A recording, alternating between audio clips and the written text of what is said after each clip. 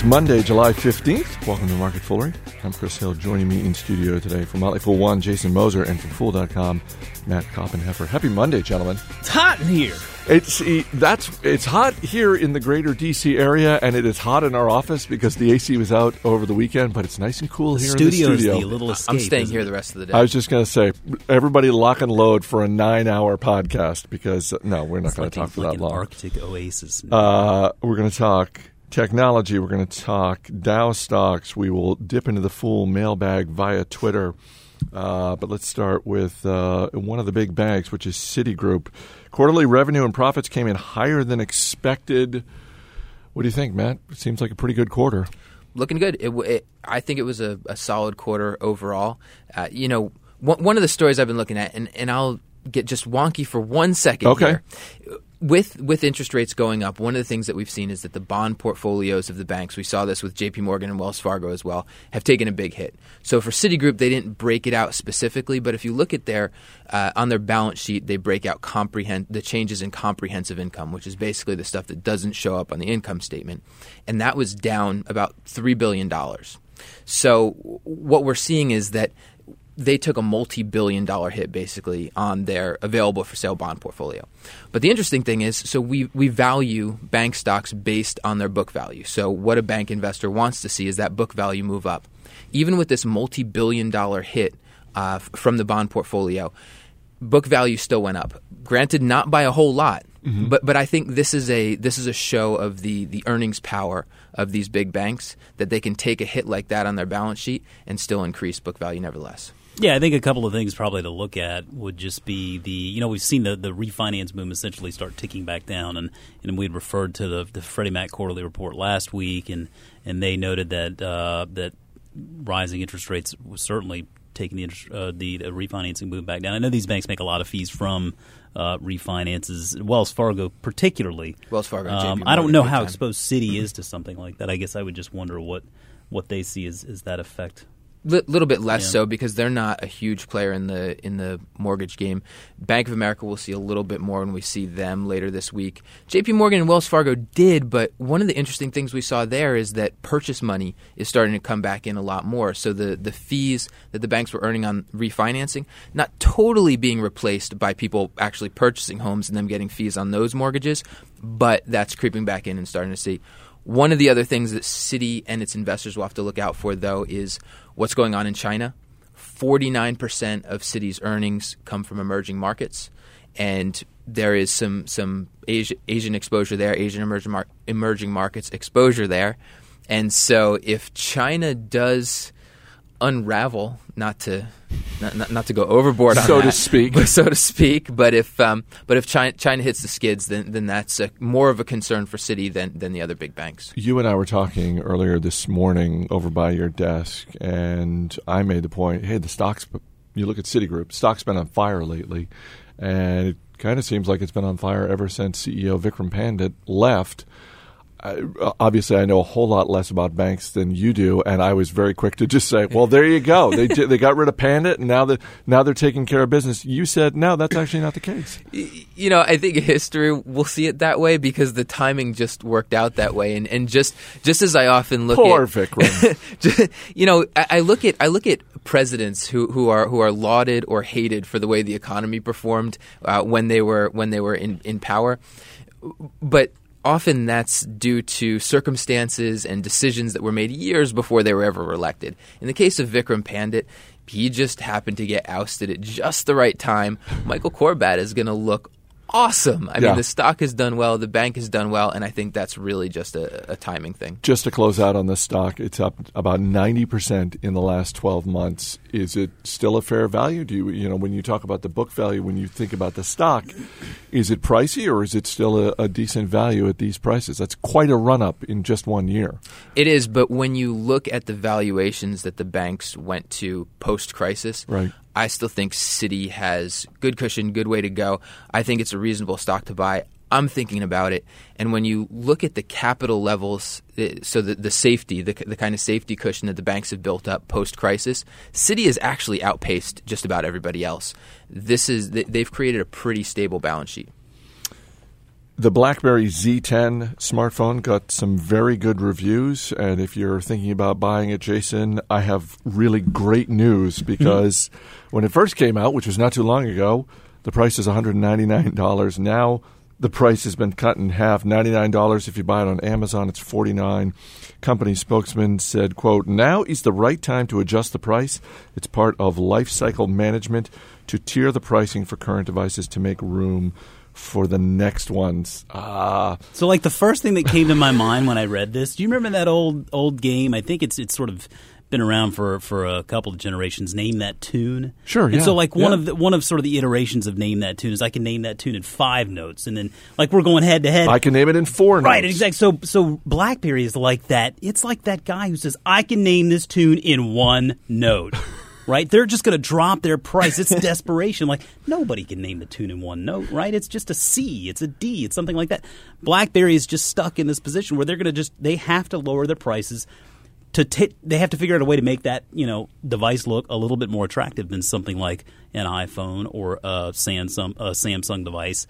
The problem is that, the technology has passed them by, and the ecosystem that comes with that technology has completely passed them by as well. Whether you are an Apple lover or a Samsung or an Android lover, we just don't. It seems like the BlackBerry lovers are just slowly dwindling away, and this is happening at the worst time in the stage of this smartphone game because they are truly entering that commoditization phase now.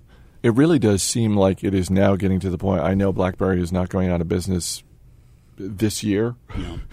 But it does seem like if you're looking to buy a smartphone and you're thinking, I'll have this for 2 years, maybe 3 years, the health of the underlying business now needs to enter your calculus, doesn't it? Because yes, it does. If you're buying a BlackBerry Z10, again, the phone got good reviews from the tech sites and all that sort of thing, Matt. But if you're buying one now, you're basically saying, in essence, oh, yeah, this company will absolutely be in business in 2 to 3 years. Probably should enter into the calculation. I'm trying to think of whether I would think about that. I'm just thinking about the trajectory of this price move. I'm not against switching phones. I had an iPhone for a while. I have an Android HTC now. And I'm thinking that if I wait another 6 months, BlackBerry will be paying me to use its phones. And at that point, I can get interested in using a BlackBerry again. I used them way back when they were just for bankers and nerds. But I could use it again if they're going to pay me to do it. Looking at the stock, though, I'm not crazy about this company, but being a historical Ben Graham fan, I look at it at a 20% discount to tangible book value, about half of its book value. The one reason I could see jumping in on this is that it's one of those Ben Graham kind of cigar butt type investments that it's got 1 or 2 puffs left, and that's it. And then you hop back out. Yeah, and I think that's a great point, and that's where this stock is at this point. I mean, it's not to say that BlackBerry is a worthless company. There is some value there, whether it be in the patents or just the intellectual the intellectual sort of technology or proprietary technology maybe that they have behind those doors. There's some smart people working there, but they just they've obviously been passed by. Who knows how to get in there and value that, though? I mean, you look at the cash on the books, and when I look at something like a BlackBerry, I tend to immediately discount that completely because I just feel like you have to add that sort of to your margin of safety. And if you can get in there and figure out a way to kind of value those patents and whatever else may be behind those doors, good luck to you. But I just feel like there are better opportunities out there.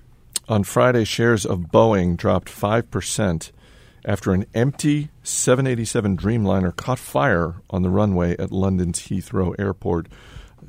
That was Friday.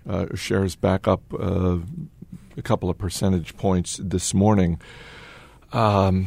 I don't know, Matt. I look at Boeing, and I just think between the batteries and incidents like this, I'm starting to wonder, what does it take for the? I continue to be stunned that this stock is not falling through the floor. Maybe not through the floor, but falling more significantly, even taking into account, as we have talked about earlier this year, when the battery problems first surfaced for the Dreamliner, we talked about things like, look, they make aircraft. There is an incredibly high barrier to entry in this marketplace. I get all of that. I'm still surprised the stock is doing what it's doing. Well, I think as Jason was saying before we started here, that they're saying this wasn't a battery issue. This is just a regular plane fire. Yes. This is a regular plane fire as opposed to the battery ones. That's what you were just saying. That's what comes to mind for me is that when you're in a market where it's basically dominated by those big two, and I'm not going to get a couple of friends together and raise a few $100,000 and say, okay, let's put together some planes and sell them to Delta. It's just not going to happen. You're right. The barriers of entry are so high. Boeing's got such an established position. It's going to be really, really hard for the company to get upended. Again, if you're Airbus, if you're an executive at Airbus, aren't you on the phone to every major airline and just saying, hey, look, this has been dragging on the entire year? You notice the theme of today's show? I mean, it's fire, right? Citigroup is on fire. BlackBerry is having a fire sale, and Boeing planes are catching fire. Yeah. I mean, today's Market Foolery brought to you by fire. Yeah.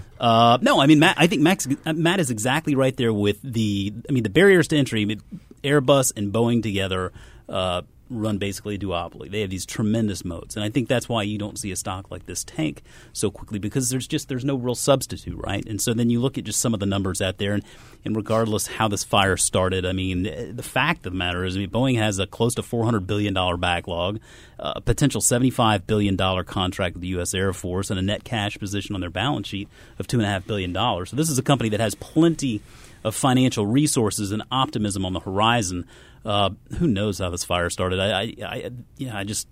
It's bizarre, because you figure if it's not the battery, then it's someone just flicking a smoke out the window and missed, right? I mean, I don't know. It's one of the two. But no, I don't like the thought of a plane catching fire. But yeah, we don't have a lot of choice in the matter, do we? But when you think about it too, given that we were just talking about Citigroup earlier, when Jason was just talking, I thought of this, that when we think about the idea of too big to fail, I mean, think about it. Is the U.S. going to cede that market basically entirely to Airbus? I mean, Boeing is such a key asset for the U.S. economy, for the U.S. itself, that I don't know. I don't know what it would have to do to lose confidence. So, from an investing standpoint, taking it completely in the other direction, is that part of the thesis for Boeing? Like, if you're a shareholder and you're looking at Boeing, I have to believe someone is looking at this stock right now and saying, well, gosh, I mean, how much more headline risk can this company have? For crying out loud, the plane caught on fire on the tarmac. Thankfully no one was hurt. But if that's not going to damage the stock, then just imagine how well the stock will do when business is going well and planes aren't catching on fire. Maybe, but I don't think you're going to see this stock move tremendously to the upside on great news either. I mean, it's going to be a relatively low volatility stock unless, planes just start falling out of the air. Then we may have a problem. But yeah, I mean, just as much volatility that's limited to the downside and bad news. I think the upside is limited as well in good news. It's a relatively kind of a steady Eddie sort of company to begin with. Before we get to our final story, I'm going to give, I guess it's not a programming note, just more of a behind the scenes note. Which is that Matt Greer, our longtime producer here at Market Foolery, has taken on a new role inside the company. He's going to be working on video on the premium services, which I know some of our dozens of listeners are members of. So the good news is keep your eyes peeled for new, better, special, different video coming on the premium side. Unfortunately for us, I always mention Mac in the closing credits.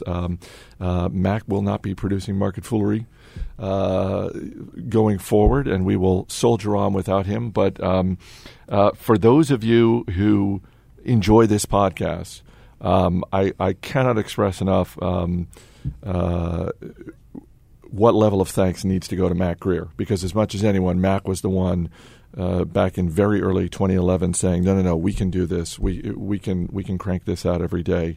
And he was very much the driver behind Market Foolery in general and the outtakes. For those who always listen to the end, the outtakes will continue at some point, but we'll just have our man Rick Engdahl executing the wizardry on the technical end. So thank you to Mac Greer, and if you want to thank Mac, just drop an email, radio@fool.com. We will make sure he gets that.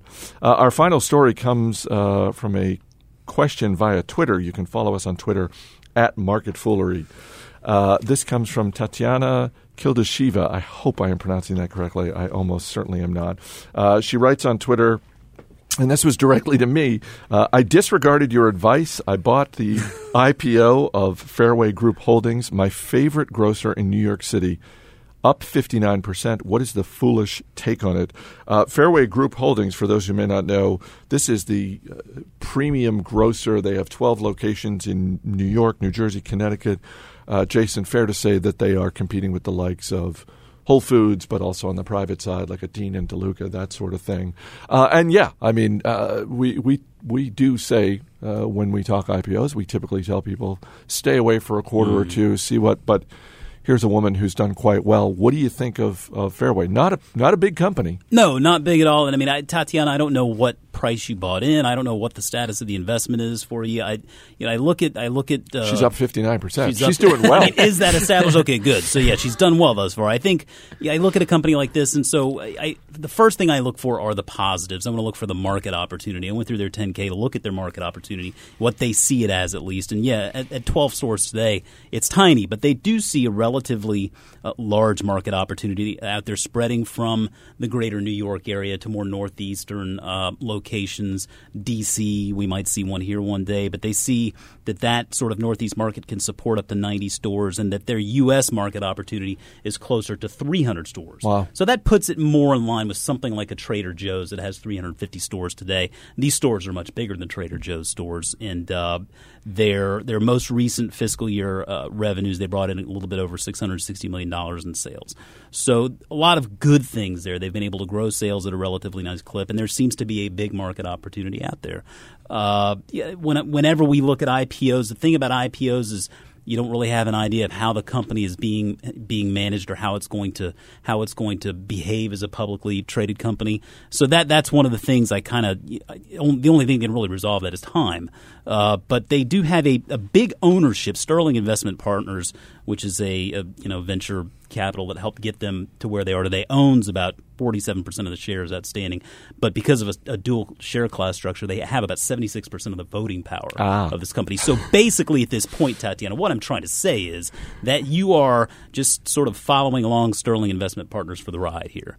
Not that that's a bad thing. It could be a good thing. I just don't know. But we have to realize also that in October, there will be a lockup that expires on some shares that are out there. So that means more shares will be available to trade, which could short-term result in some downward pressure on the stock. But with that said, it's a company that's playing into that higher grocery space, like a Trader Joe's higher or Whole margins. Foods, and we like that. It's not stuck in that sort of Kroger sort of middle ground trying to sort of identify itself. Definitely some growth opportunity there. I've never been to one of these stores, but on the surface, it looks like a neat possible growth story. And I think if you have shares today and you like the company and you like the store and the experience, I don't see any reason you shouldn't hang on to those shares and see how this plays out, because it seems like it could be a story that just goes on for a number of years. Well, and just the growth opportunity, 12 locations now, if they think they can get to 300, gosh, even if they get to 120, that's, Yeah, and I mean, like looking at valuation-wise, because price always does matter, especially with grocers and their lower margins. When we were looking at the Kroger-Harris Teeter deal last week and the valuations that were implied there, Kroger trades at somewhere around 0.5 times sales. Fairway is rather expensive by that metric. It is trading at more about 2 times sales right now, but that's also, it's a brand new IPO and there's still a lot of shine on this apple, so to speak. And so you kind of give it some time, let them sort of figure their way out. I think it's still worth keeping your money in there and watching it. I was talking with our colleague Austin Smith this morning. We were talking about private companies that we wish were public, or that and Trader Joe's instantly came to mind. You're a fan of Trader Joe's. I'm a big fan of Trader Joe's. Would you like to see them? I don't even know what the ownership is there. I know. So one of the other companies, Pepsi has an ownership interest in that, I believe, right? Who does? Pepsi, I believe, has some type of ownership interest in Trader Joe's to a degree, I believe. I'm not sure about that. That could be the case. I just know that it's closely held, and the last that I heard, they have extremely little interest in going public. They love the way things are going. They make a lot of money. Well, that's the thing. If you don't need the capital, then don't bother. And that's just like that's where we do our shopping. And I there's part of me that I'd like to see Trader Joe's go public for the investment opportunity. But honestly, I feel like that might ruin a really good thing. I kind of like what they're doing. I think secretly I'd just rather see them stay private. An interesting comparable a little bit. When I was on the West Coast, we used to do a lot of our shopping at Fresh and Easy, which was a Tesco disaster, basically. Tesco, the UK grocer. Yep. And I think a lot of the reason that it was a disaster was Tesco decided for some reason that they were going to start these stores in Nevada and Arizona circa 2007, 2008. So Ouch. Right as the worst housing bubbles were about to blow up, they start. But they were great stores, and one of the things that they did that was similar to Trader Joe's, which I think is just fantastic, is that they had a lot of own brand stuff in there, which is, when you think about a Kroger, they're selling the Kellogg's, they're selling the Procter & Gamble stuff, and basically you're taking it, you're marking it up a little bit, and that's why the margins are so slim. When you're selling your own stuff, you can get much better margins, and the grocery business becomes a little bit more interesting. We will end there. Matt Koppenheffer, Jason Moser. Guys, thanks for being here. Thank you. As always, people on the program may have interest in the stocks they talk about, and the Motley Fool may have formal recommendations for or against. So don't buy or sell stocks based solely on what you hear. That's it for this edition of Market Foolery. Technical wizardry provided by Rick Engdahl. I'm Chris Hill. Thanks for listening. We'll see you tomorrow.